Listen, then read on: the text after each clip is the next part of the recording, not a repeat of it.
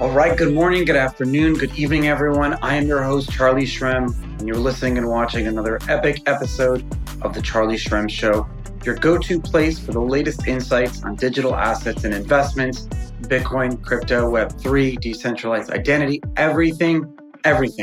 We're using a Web2 world right now, and we're talking about a Web3 world. Some of us have no idea what that means, but I am literally reaching out and pulling you in because I want you to be smarter and brighter and make more money than your friends and your family. And whatever I can do to teach you and to show you my ways and the red flags that I have had over the course of my own Bitcoin journey for 13 years since the last days of Satoshi, through my years in prison and having amazing success the past couple of years, that's why you're here. And I'm your host, Charlie Shrem. I'm a Bitcoin pioneer. I'm a passionate advocate for the transformative power of cryptocurrencies. And today we're taking a deep dive into the world of digital assets, a realm that's so often misunderstood and misrepresented. Everyone thinks it's all about speculation and making a quick buck. Our aim is to challenge the narrative that digital assets are merely a means for quick profits. We have two distinguished guests that are joining me today, each representing unique projects in this space. First, we're speaking to a new friend of mine, Brent de Jong, the founder and chairman and CEO of Quenta. Quenta is a huge company all over Middle East, Africa, Europe. He's a visionary in the fintech space, and they're a comprehensive platform for everything for tokenization, digital banking, everything. We talk about their mission to digitize all the world's assets and transactions and how this can lead to huge amount of financial inclusions and help make us all a lot more money. Then we're going to hear from Valentin Pletnev of Quasar Finance. I was blown away by this guy. Despite his young age, Valentin has already made significant strides in the blockchain and emerging technology fields. We'll be exploring Quasar's work in decentralized asset management and the potential of multi-chain vaults. What does that even mean, a multi-chain vault? How would that even work? So buckle up for an enlightening journey today. Get some coffee, your favorite beverage, relax, go sit outside, enjoy the summertime. We're going to have a good time talking about the world of digital finance. And remember, if you enjoy the show, please leave a review. Your feedback helps us reach more people and continue to bring you the best content possible. I'll talk to you guys in a second.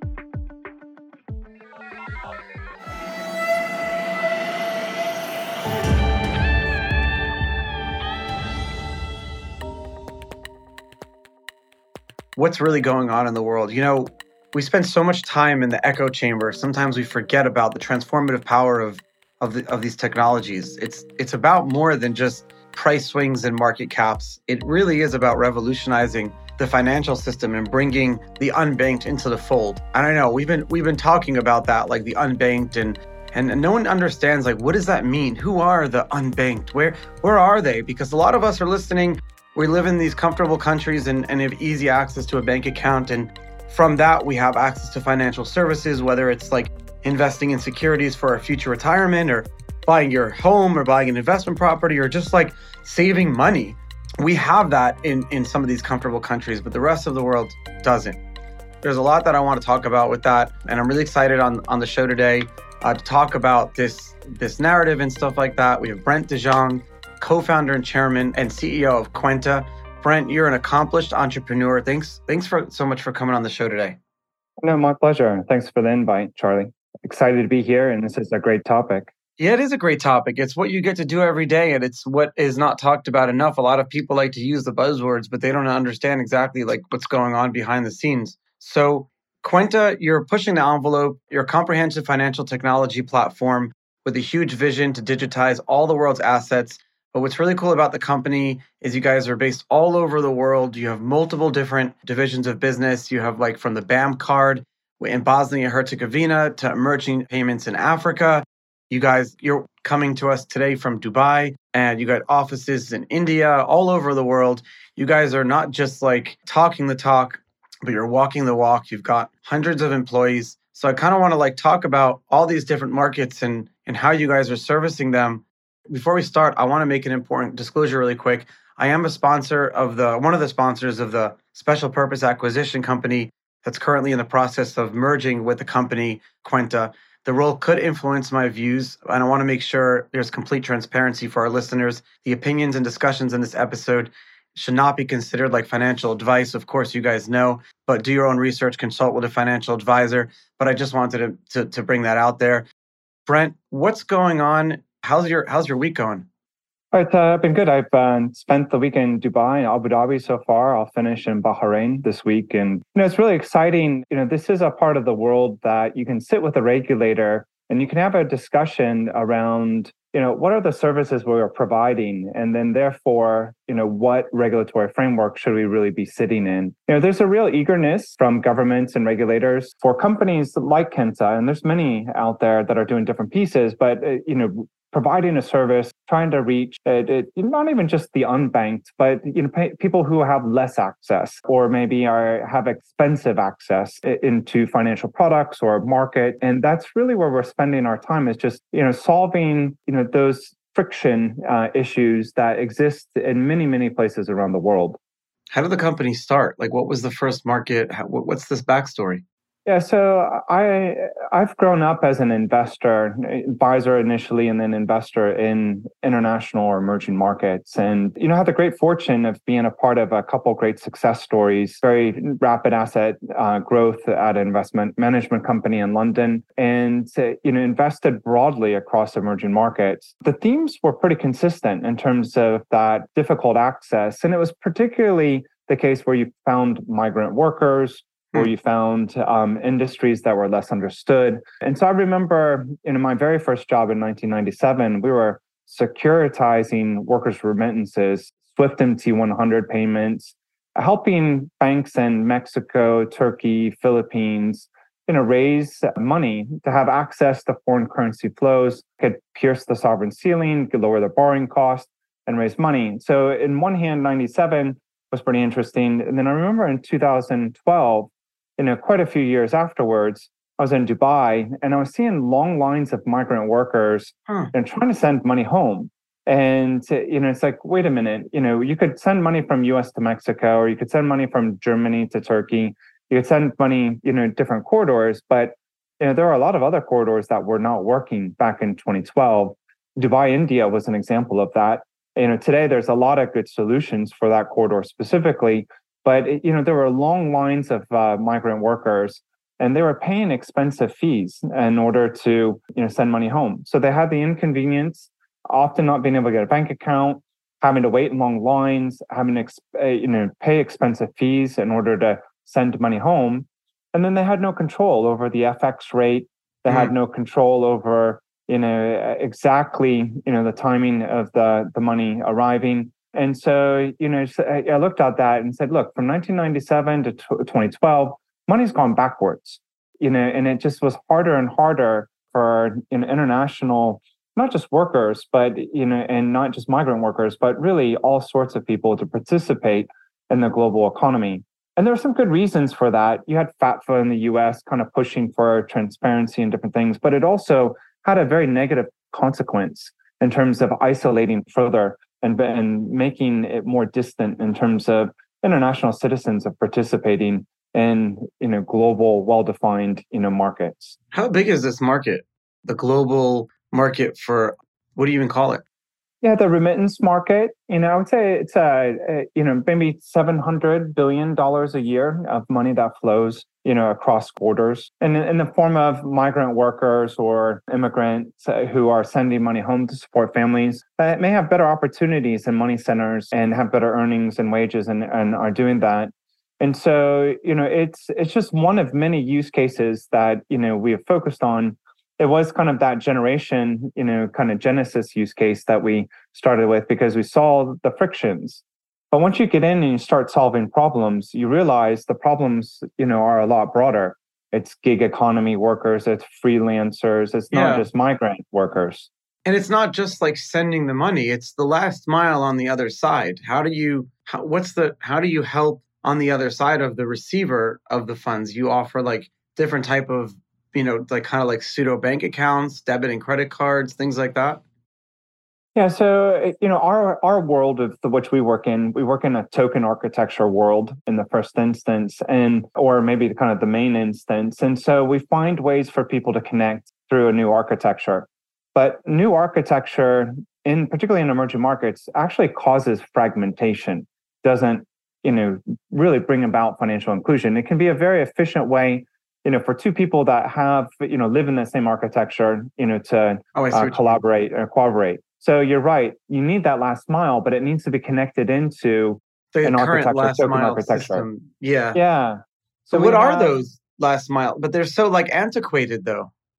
Some of them are and some of them aren't. And, so it's funny is because when I first started thinking about this use case, in the kind of 2012-ish, and onwards, there was a term called alternative payments back then. And alternative payments then really meant not just, moving from bank transactions, but moving to things like mobile money or e-wallet. Words like crypto were hardly, even in the narrative in terms of in the payments industry in 2012.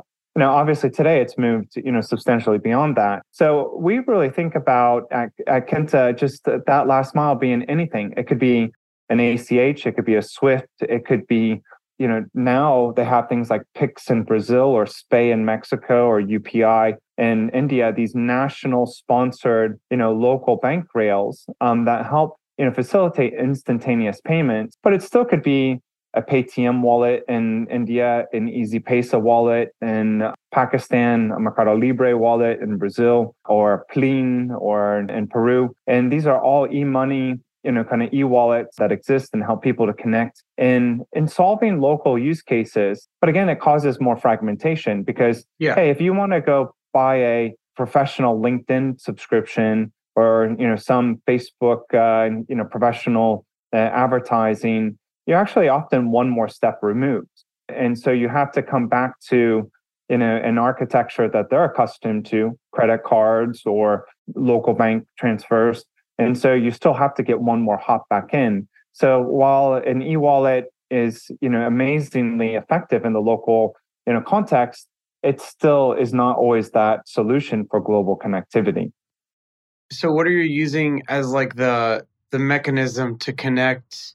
You're using crypto in some way, your own blockchain, to connect all these local last mile systems. And these are like places where you receive money or you spend money or you pay your bills in whatever country you live in, right? And you're like, so you don't want to like take people out of those because you're adding friction. So you're using blockchain technology to create this kind of like global payment cloud, if you will. Yeah, I think it's very right. We worked with a technology called Quorum. It was originally developed by JP Morgan and then Consensus. Oh, yeah. And we fine-tuned it and we changed it so that we can do 10,000 transactions per second because we wanted our network to be like a point of sale or a payments network. And so, but it also has, a private permission nature to it. So we can make sure identity and compliance are, at the core of the way the code base, work. And so that architecture is great. And it can link into not just your identity, but it also can link into the identity of a physical object, such as gold. So one of our products called Gcoin, and it comes, from one of our DApp called a responsible gold supply chain. So we work with the gold industry and follow gold from the miner through the refiner to the vault. And we make sure everything has an identity structure. Who's the owner of the miner?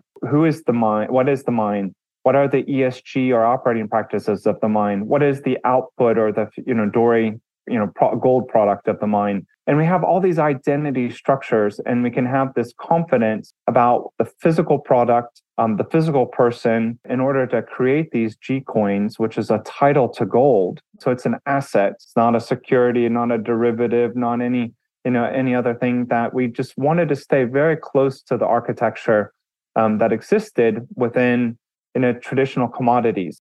The Minneapolis Grain Exchange is a great example of where warehouse receipts have traded and their assets, for long periods of time. And so really all we've done is digitized an existing world process. Oh, this but is so we cool. Then have that on a very global basis. So Gcoin is a digital title to real physical gold, where 1 Gcoin is 1 gram of responsible gold kilobar.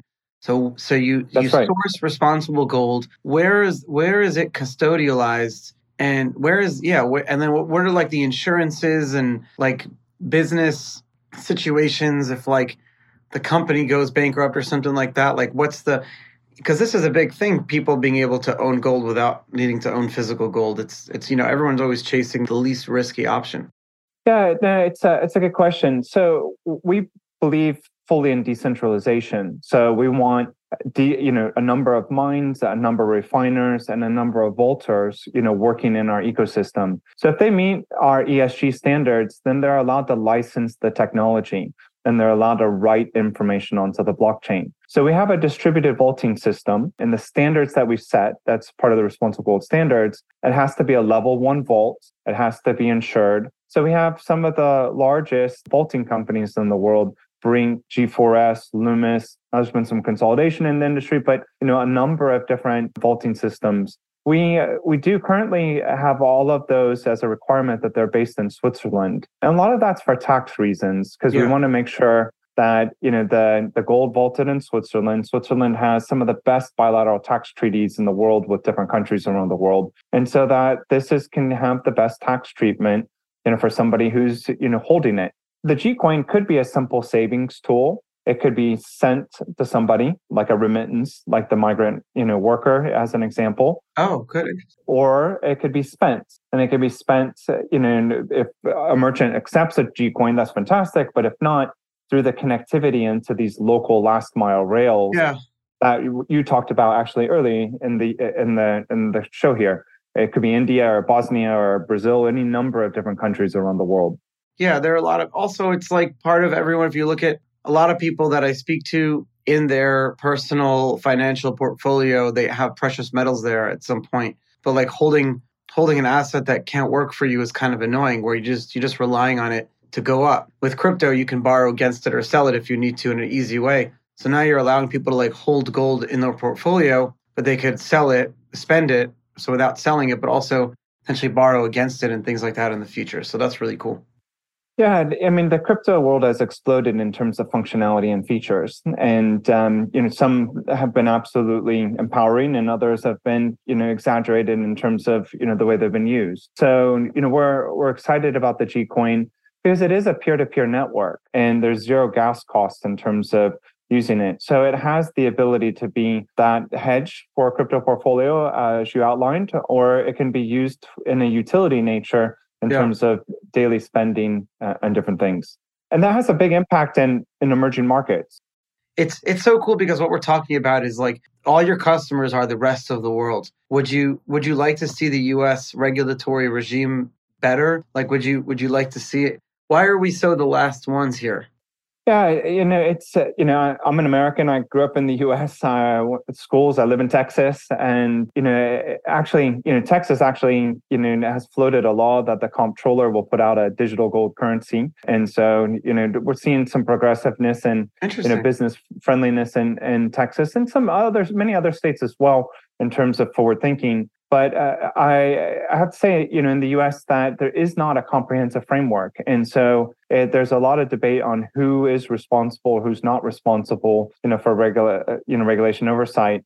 And it has stymied innovation and it's pushed a lot, of things offshore. The Gcoin, we have a number of no action letters on the Gcoin, from states across the US because it is an asset. So, it is not, we're not a bank, we're not in any other kind of regulated, we're not a broker dealer because these are assets. These are, tangible things that, people own. It's a title. It's like owning a car. It's like I have a title. In this case, it's just a digital encrypted token title, to that bar of gold. And so, we have opted in voluntarily to be a FinCEN MSB at the national level in the United States. And so we're trying to tag and follow existing regulatory framework in whatever country that we're operating. Yeah. And, there have been many other countries that have been a lot more forward in either publishing or engaging in some kind of sandbox or some kind of controlled in a regulatory environment. And so it's safer for entrepreneurs to push innovation and new products, but it's also then safer for consumers as well. And I think this is where a lot of regulators in the US have been really, focused, as of late is, how do we protect the consumers? The great thing with a Gcoin, you're protected. You own the gold. It's one of the most protected, asset classes, out there, meaning it is a physical asset. It's so funny that crypto made gold a more fun asset to own again.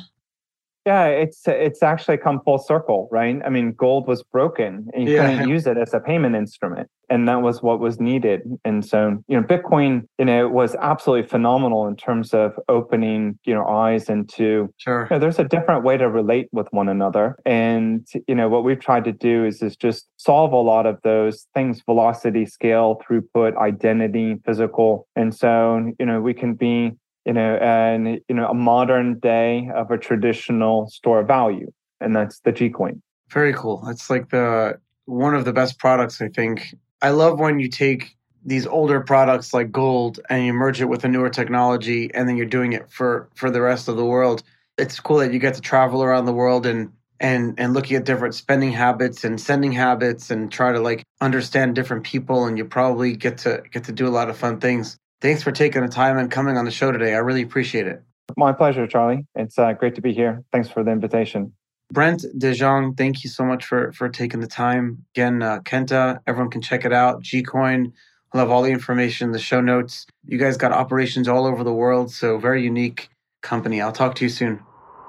I'm really excited that this podcast, The Charlie Shrem Show, is now powered by Waxman. I think I met the CEO, David Waxman, back in 2015 or something at an Ethereum meetup, and he told me that the future belongs to the fearless. And that is why they are producing the show right by my side. What an amazing team we have now. It's so amazing. You guys have been hearing some great updates, have been following along. If you don't know, Waxman is the leading global strategy and communications firm advising the next generation of companies in Web3, disruptive technology, Bitcoin, crypto, fintech, artificial intelligence, and venture capital. Waxman's clients are ambitious leaders and businesses that are on the frontier of this whole new economy because they really do believe that the future belongs to us and we're the ones building it. With services across everything from digital marketing, public relations, social media, investor relations, financial communications, recruiting, and public affairs, they're helping companies and individuals like myself seize the business opportunities that we deserve, overcome challenges that we all are going to face, and achieve sustained success. Head over to Waxman to learn more. You guys are going to love them. We have them in the show notes. Check it all out. It's WACHSMAN.com. That's WACHSMAN.com.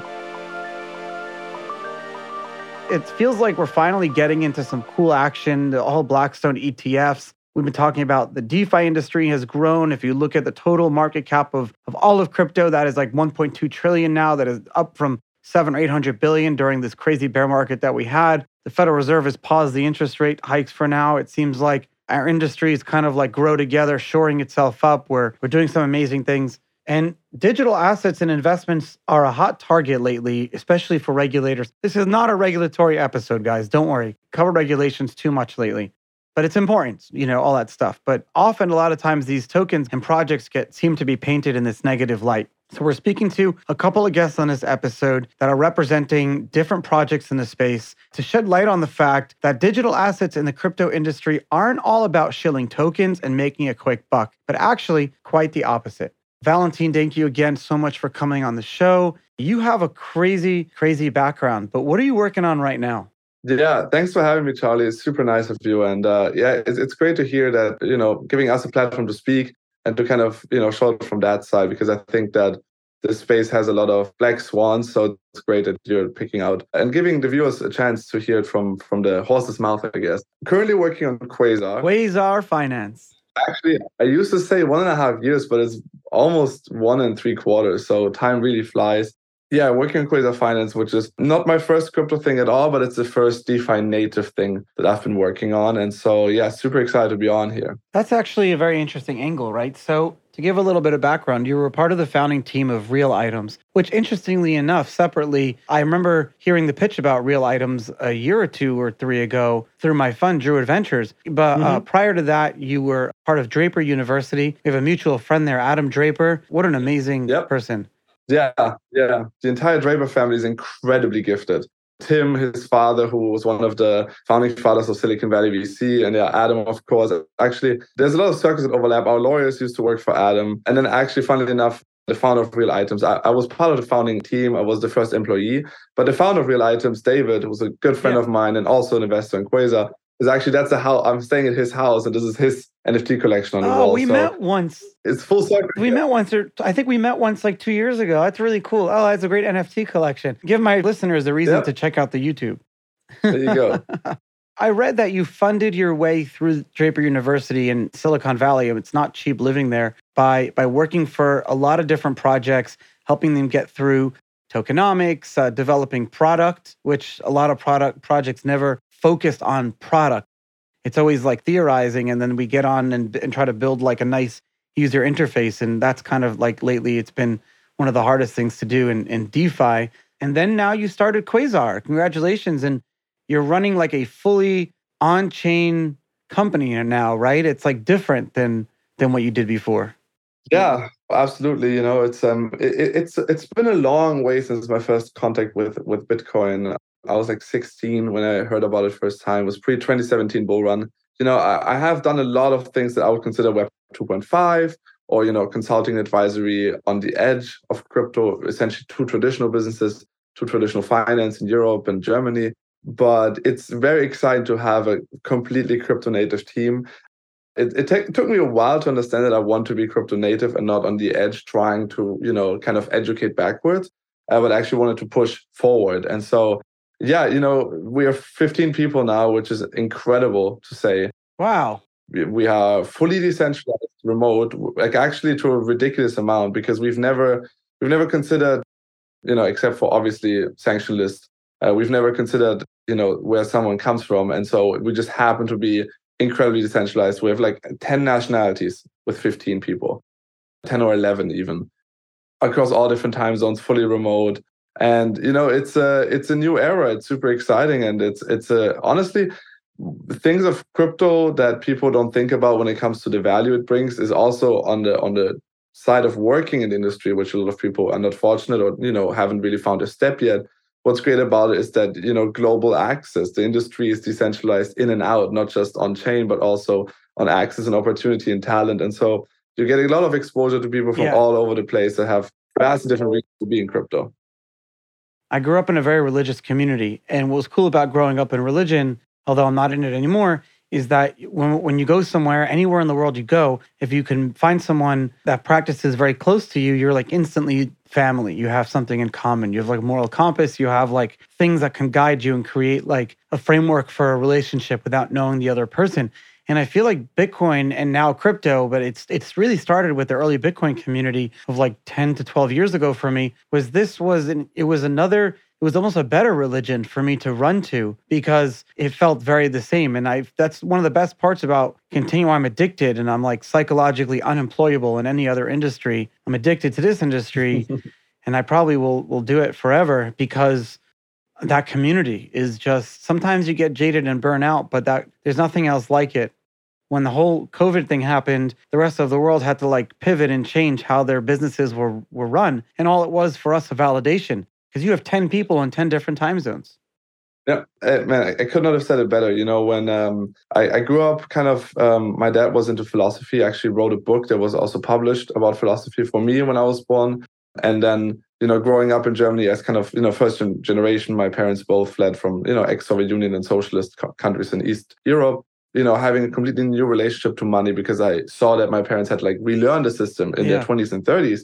The second I saw Bitcoin, I nerded out because it covered all three things I care about. It covered philosophy, it covered monetary systems, money, and also it covered tech, which I used to play the German championship in Counter-Strike. Oh, yeah.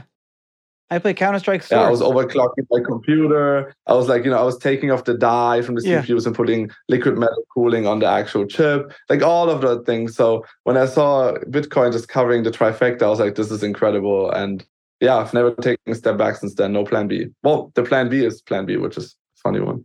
Remember that Kennedy gave a talk on like the Berlin Wall. And so you grew up like your family, you probably learned from your family what monetary policy can have an effect on like individual people. Americans now, we're learning that now. Oh, yeah. It was a profound learning experience for me growing up. And I think it's one of those experiences a lot of people in the Western world don't get to have, as you've just said, which, I mean, for better, to be honest, but we are all facing these challenges coming up. My dad had to sell a house for pennies on the dollar because of sanctions. He was a Soviet Union citizen. So when the Russian sanctions hit after the annexation of Crimea, he had to sell his house for pennies. Really? What do you mean? I didn't value. hear something like this. So this is interesting. Yeah. So he has a very international job. He's a dancing instructor, and so he usually works and travels. He also doesn't live in Russia anymore, but works and travels abroad. And so he used to build a house in Russia for his new wife and his new kid, and then it was almost finished. But once the sanctions hit, he was not allowed to work in some of the countries anymore as a dance instructor. His income was cut, and then also the currency, the ruble, went downhill very rapidly. 2014. It was one of the first waves of sanctions towards Russia. So this is like a story of like an individual human story that you never get to hear about of someone on the other side. Never get. It's just numbers, right? And it's just numbers. And look, I'm not making any statement about the sanctions, because there was a reason to do it. But again, there's actual humans affected by it on the ground that had nothing to do with the situation. I'm sorry. And so, wow. Seeing that growing up, it affects you. You realize that money is very fragile in a world, especially in a country like Germany, where everybody just assumes it's completely stable. That's a crazy story. Remember that speech that Kennedy said? He's like, "Ich bin ein Berliner." So I've been saying it for years, and I kind of like, and you're a perfect example, is that we jokingly say, "Ich bin ein Bitcoiner." And although we're all working in crypto, at heart, everything you just described, if someone wants to understand what it means to be a Bitcoiner, listen to the first 15 minutes of this show, because what you just described is what it really means. It's what the heart of Satoshi wanted. And the beauty of it is that you can take that ethos and that guiding light and develop your business in crypto and follow those same principles. Under that, introduce us to Quasar, but follow kind of like that, what I'm talking about here, because a lot of people struggle with being a Bitcoiner at heart, but working in crypto sometimes. Yeah, totally. And this is actually going to be quite easy because the company has been built up from the ground up to just follow these principles. So there's not going to be a stretch to make the alignments. But essentially, to explain it from the non-Cosmos native perspective, DeFi is the future. That's the assumption number one, because it allows people permissionlessly globally to use their money as they wish, which sounds like something that shouldn't be radical and is actually the definition of monetary freedom in Wikipedia. But, I think the last couple of years have proven that that's a fad. And so that's the thesis number one. And the second thesis is that as crypto matures as a market, the necessary expertise to go through that market become higher and higher. It becomes more complex by the day. While we are pushing on one hand to a better user experience, the back end gets harder. I mean, if you try to explain curve finance to anyone or convex to anyone that's not in the system, good luck, right? Like that's not where you start. And so you need to find a way to abstract those complications away. And as a market matures, usually you get to a level where instead of the entire user group being homogeneously able to see through it, you start getting a disconnect between the people that have a lot of time or the right environment or the right preconditions to dive deeper, as other people maybe don't have the time or the capabilities or the contacts to get into it. And so once that split happens, you usually face an industry where the only way to create fairness is to create asset management relationships with depositors. Because at some point, the people on the top understand the industry better and they're going to make a better profit. Hence why asset management is one of the biggest industries in the world, because we have now so many different globalized parts of our economy that it's just impossible to know about all of them. And so you have expertise, you have specialized people everywhere. But if you look at this relationship, it's antithesis to almost all in crypto, because it's a custodial transaction that is very permissioned and incredibly trusting. It's the trifecta of things you don't want in crypto. And so the question is, how do you translate those three things to become something that you can do in DeFi? And for instance, Yearn Finance did it quite well. It is a bit too DeFi native for our approach, but it got it quite well. It's a permissionless smart contract, so check. It's low trust because the contracts are audited in open source, check. And it's non-custodial beyond the smart contract holding your assets. So that's already where we got into asset management DeFi 1.0. The issue, or I guess the issue that was created after Yearn, is we are now in a multi-chain future. We are now in a future with hundreds of chains, which is essentially the death sentence for user experience. And the reason why so many centralized exchanges, their wallets are just increasing in numbers, because what I think people overlook is these centralized exchange wallets are phenomenal for user experience because they're cross-chain, if you think about it. People like to have their tokens on a centralized exchange because they can have Ethereum next to their Polygon, next to their Cosmos in one place. And so as again, DeFi complicates and you now have to essentially stake by default to not lose your funds, not lose to inflation, that is, and people are exploring different ecosystems because there's different values, you now face a very big challenge on user experience. And so that's pretty much what we're trying to tackle. So in one sentence, Quasar Finance is a layer one that aggregates other products on different chains and shows them to the user on one platform. And so what we mean by that is we are actually comparing different products and building vaults that run on different chains than ours.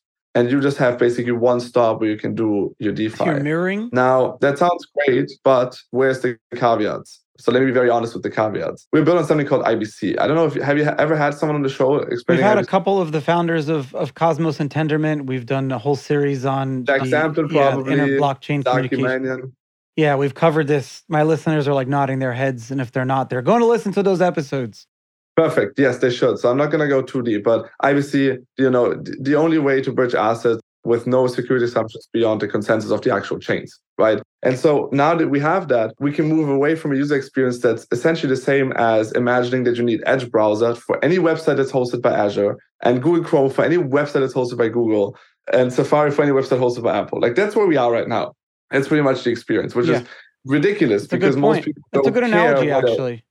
Yeah. And it's ridiculous because most people don't care about where their website is hosted. Yeah. They just want the data to load fast, get what they need, and the data to be safe. That's what they want. And so we need to abstract away the entire technocracy in crypto and all our nerdism about chains, about how Solana is worse than Ethereum, and about how Cardano is still slow at smart contracts and Cosmos. Like all of that nerdism needs to be abstracted away. Ecosystem maximalism, in my opinion, is going to start flowing away as we build better connections, trustless connections between all these ecosystems, and build products that transcend them. A user on Quasar in 3 years should not necessarily know which chain is actually generating yield on, as long as the chain qualifies to be a decentralized distributed system. And so that's the mission at Quasar, is to allow global access to best-in-class yield opportunities transcending ecosystems.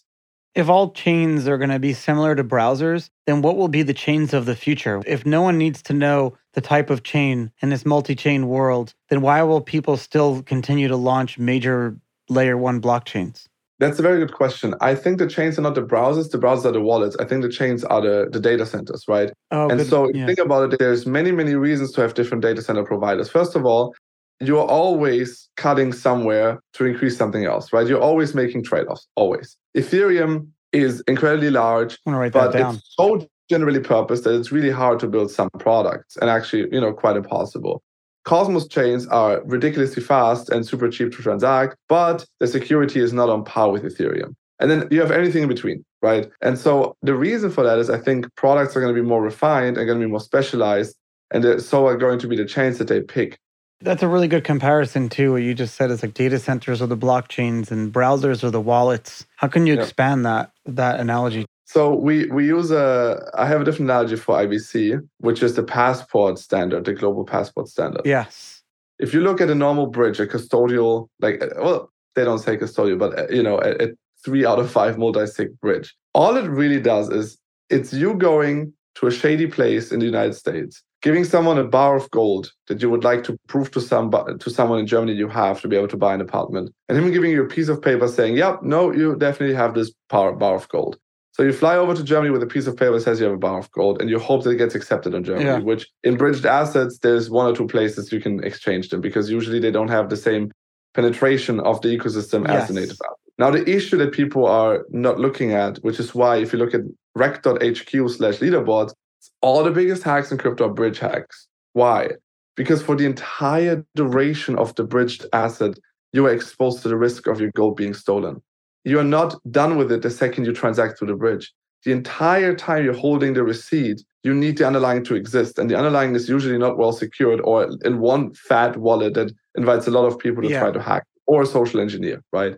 So that's not a system you can build an economy on, in my opinion. So what we need to do is you need to be able to fly with the bar of gold. That's the goal, right? And so what IBC is essentially a passport standard. So let's look at the Schengen area in Europe, which is Cosmos. Perfect example of Cosmos, yeah. there's a lot of standards we agreed on together, different countries, different traders, but a standard. We've agreed to the European Union framework. And within that framework, we've now agreed that each country accepts passports from another country visa-free. Great. Now, what you have to consider, though, is if you have a German passport and you go to France, you still have a German passport. Just because you're in France, you don't have a French passport. But France, because of the standard, can scan your passport and verify that you're a real human from Germany with all these attributes. So now you have the same asset you're moving between different countries, but different countries can assign different internal numbers for you. So let's say I fly to US now, I get a stamp. That stamp has a number. In the US system, my passport is assigned a different number,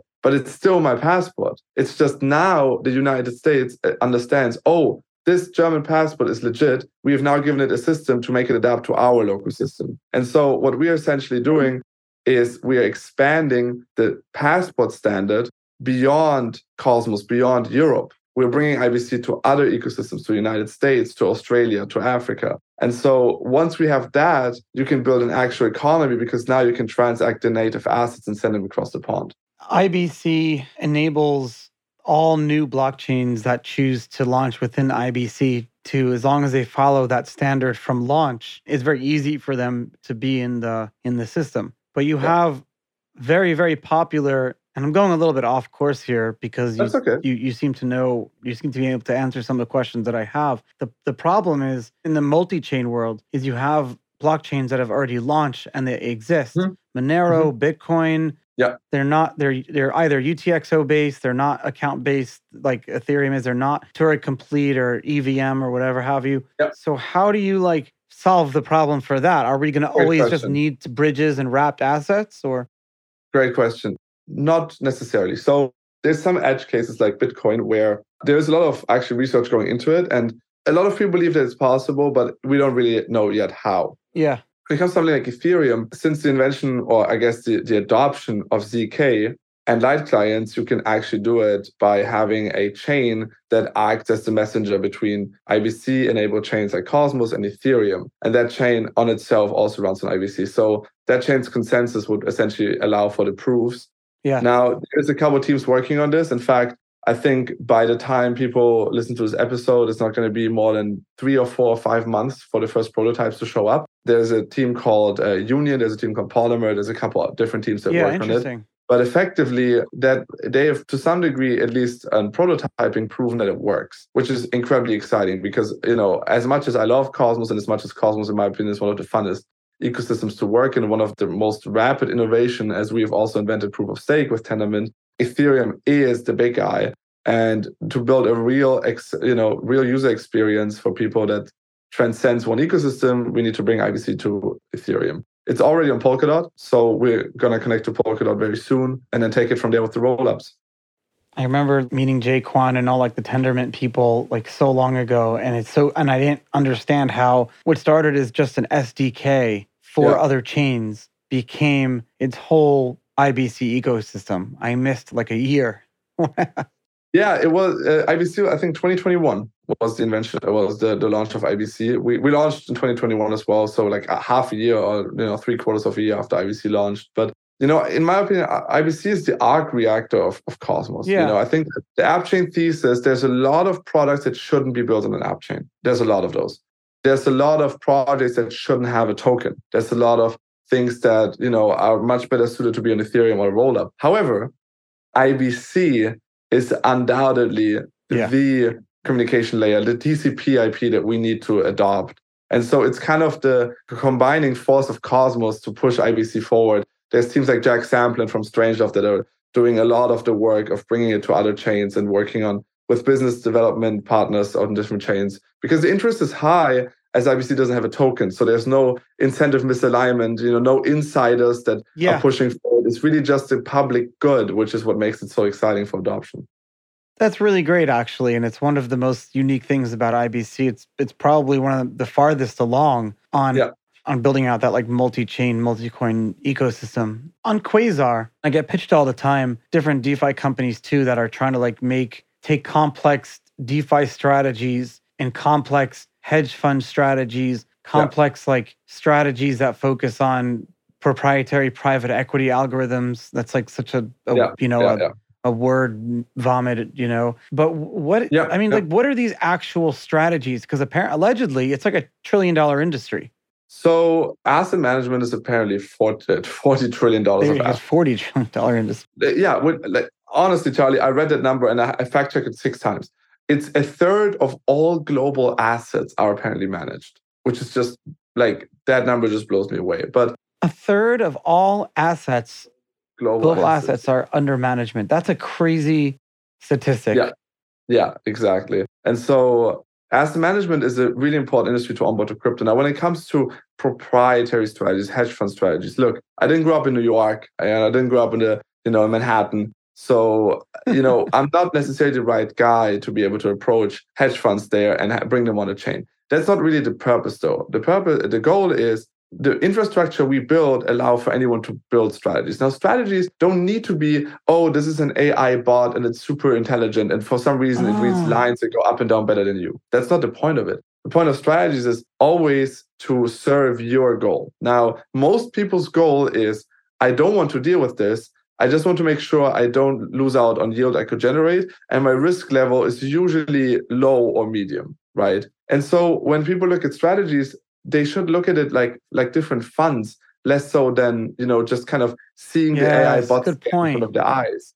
What a fund can do is anything from the S&P 500, which passively holds 500 assets, all the way to 100x leveraged sub-millisecond trading, bot algorithm. Both of these things are a fund. So to try to kind of, the image of a fund needs to be changed a little bit in the public eye of crypto. And vaults are just our term for funds. I like vaults better. Both things are just a pool of money that people pool into to execute something. That's all it is. A vault and fund is the same thing. So by building vaults in crypto, we don't even have to have the best strategy in the world, because usually strategies imply some sort of centralized or small group control. But for example, one of the vaults that we've already launched is depositing to 3 LP pools on osmosis and just keep auto-compounding the returns and keep LPing into 3 different pools to balance it out if the price goes up and down. That's it, right? It's not magic, but it automates stuff you would do already anyway and allows you to have a relatively low risk profile without having to keep check on things all the time. And it also allows you to not miss out on yield because you're not auto-compounding. And beyond that, once we go to IBC, going beyond Cosmos, the user experience savings of aggregation are going to be huge. If you look at Booking.com, right? Does Booking.com, they don't really care which car site you are booking from. They don't care if Hertz goes under and Enterprise takes over. All they care about is that they're showing you sufficient options for what you're looking for. And you can decide, do you want a big luxury car or a small pickup or, a smart? It's completely up to you to decide. And so it's kind of the philosophy of Quasar, is that we're not pushing for you to use our proprietary trading algorithm that we will never share with the public. We're offering you a chance to generate yield on different ecosystems on one place and decide based on your risk profile, do you want to subscribe to a passive strategy or to an actively managed one?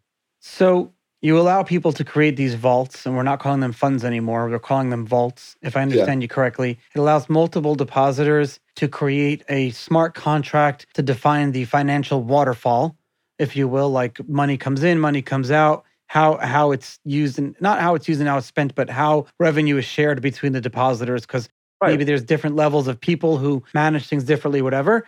And then what you do is you allow then those vaults to launch, and then everything is on chain now, all the data, all the, how things do. Can other people then join these vaults? Right. So we are obviously not the inventors of vaults, right? The thing that's our secret sauce. Yeah, you're agnostic. Yeah, that, and also that we were the first ones to make the smart contracts work through IBC. So effectively, IBC, when we came into the market, was just a way to send letters, right? Or actually just passports. And we've co-developed interchain queries, which is one of the first additions to IBC. So now you can query data. So suddenly it's a message layer on top. And then interchain accounts was invented, not by us, but by another team, which is literally like an embassy in a different country. So instead of having to send a letter from Germany to the United States, you can send a letter from the German embassy in Washington to the United States, which is already, again, much more practical. And so once you had the infrastructure, which is purely human usable, we were the first ones to figure out how to build this using smart contracts. So now a contract can send the letters and execute. And so the infrastructure offering, the one thing that we are basically really pushing to the public and to users of vaults is you can deploy a strategy on Quasar. And as long as the chain has IBC, ICA, and ICQ enabled, which by now are 6, 7, 8 different ones, and it keeps expanding month after month, you can run a strategy on that chain without deploying on that chain. Oh, cool. You don't have to. So even when you have a chain like Osmosis that has permissioned COSM-WASM, you don't need to pass governance to deploy there. You can literally build a strategy that's entirely computed on Quasar and then just sends signals and gets its data feed through IBC and executes on the chains not deployed on. And that's the scaling approach, because now we can start building products that are chain agnostic without using bridges in between and without using a centralized exchange in between. This is very, very cool. And I can understand now how this is the next level of kind of what IBC wants to their protocol to be used for. Thanks. We're very proud of it. So what type of strategies would you like to see the regular world use, not crypto people? Great question. Honestly, indexes. I think that there's a good reason that ETFs are such a huge market. And I think that for most people, it's the right risk profile. If you think about the S&P 500, all you're really subscribing to by buying it is getting the minimum viable share of the US economy growth, which for most people is the right decision. Yeah, just following these simple indexes like... Just if the United States economy grows by 5%, at least give me my cut of it, right? One industry may have grown by 200, but at least give me the cut of the average growth. By letting people do that, you're cutting out so many middlemen and brokerages and brokers and things like that enable people. Hear me out. There's actually something very cool when it comes to feature enabling too that is possible with this. So if you buy an ETF right now, the S&P 500, can you vote on the general assembly of the underlying companies with your shares? No. Can you get the underlying shares? Can you redeem them? I don't think so. Sometimes you don't even get dividends, or at least you get a huge cut. Yeah, it depends on, like, there's a lot of fees and it's managed and a lot of times you don't, yeah. So the beauty about the ETF infrastructure we are currently building, we're launching it by the end of Q3, beginning of Q4, is that you can redeem the underlying. So you buy one asset, you subscribe to one strategy, deposit to one wallet. If you want, you can get all the underlying assets from the ETF, all of them, number one. Number two, you hold the assets on the native chains, which means that you get staking rewards. Oh, that's so you're like index, you also get the staking rewards. And number three, you also get the voting power because the native assets on the native chains. And so you can create an entire market around the voting power of the vaults and the strategies as well, and create a sort of on-chain BlackRock or Vanguard, but instead of some sleazy 65-year-old Wall Street guys, it's actually a global community of depositors. And so with that infrastructure, you can now allow people to have all the benefits that actual traditional finance offers, plus more on-chain permissionlessly. And also, that's again a big one, ecosystem agnostic. So for instance, let's assume that there's now IBC to Ethereum and to Polkadot. The question of our hedge fund strategy is very irrelevant at that point. Yeah. Because 90% of people are going to want to have an index that holds Ethereum in a staked version, Polkadot in a staked version, and Osmosis and Cosmos Atom on a staked version.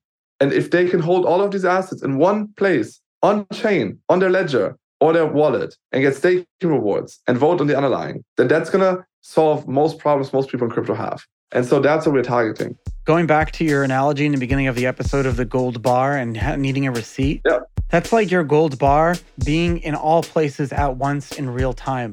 Yeah. Like it moves in real time. And because it's a buzzword, I'll throw in liquid staking derivatives are obviously a huge part of making that infrastructure happen.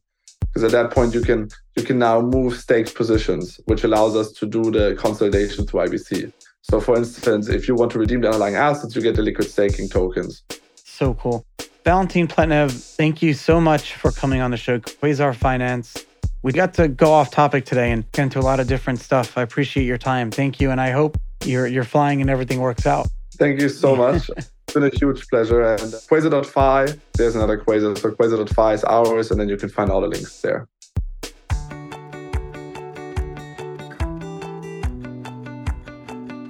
And that is a wrap on another enlightening episode of The Charlie Shrem Show. We've journeyed through the world of digital assets, and I hope you guys believe that this is a lot more than speculation. Brent, Valentin, thank you guys for joining us today. You guys have gained a fresh perspective on the potential of these technologies. Remember, it's not just about riding the wave, it's about understanding the ocean and the motion of the ocean. I'm Charlie Shrem, and it's been such a pleasure navigating these waters with you. If you've enjoyed our voyage together, please leave a review and share it with your friends. Stay tuned for more exciting explorations. Next week's episode, we're just editing it now. It's It's so good. It's epic. Stay curious, stay excited, keep diving into the world of digital assets until our next adventure. Peace.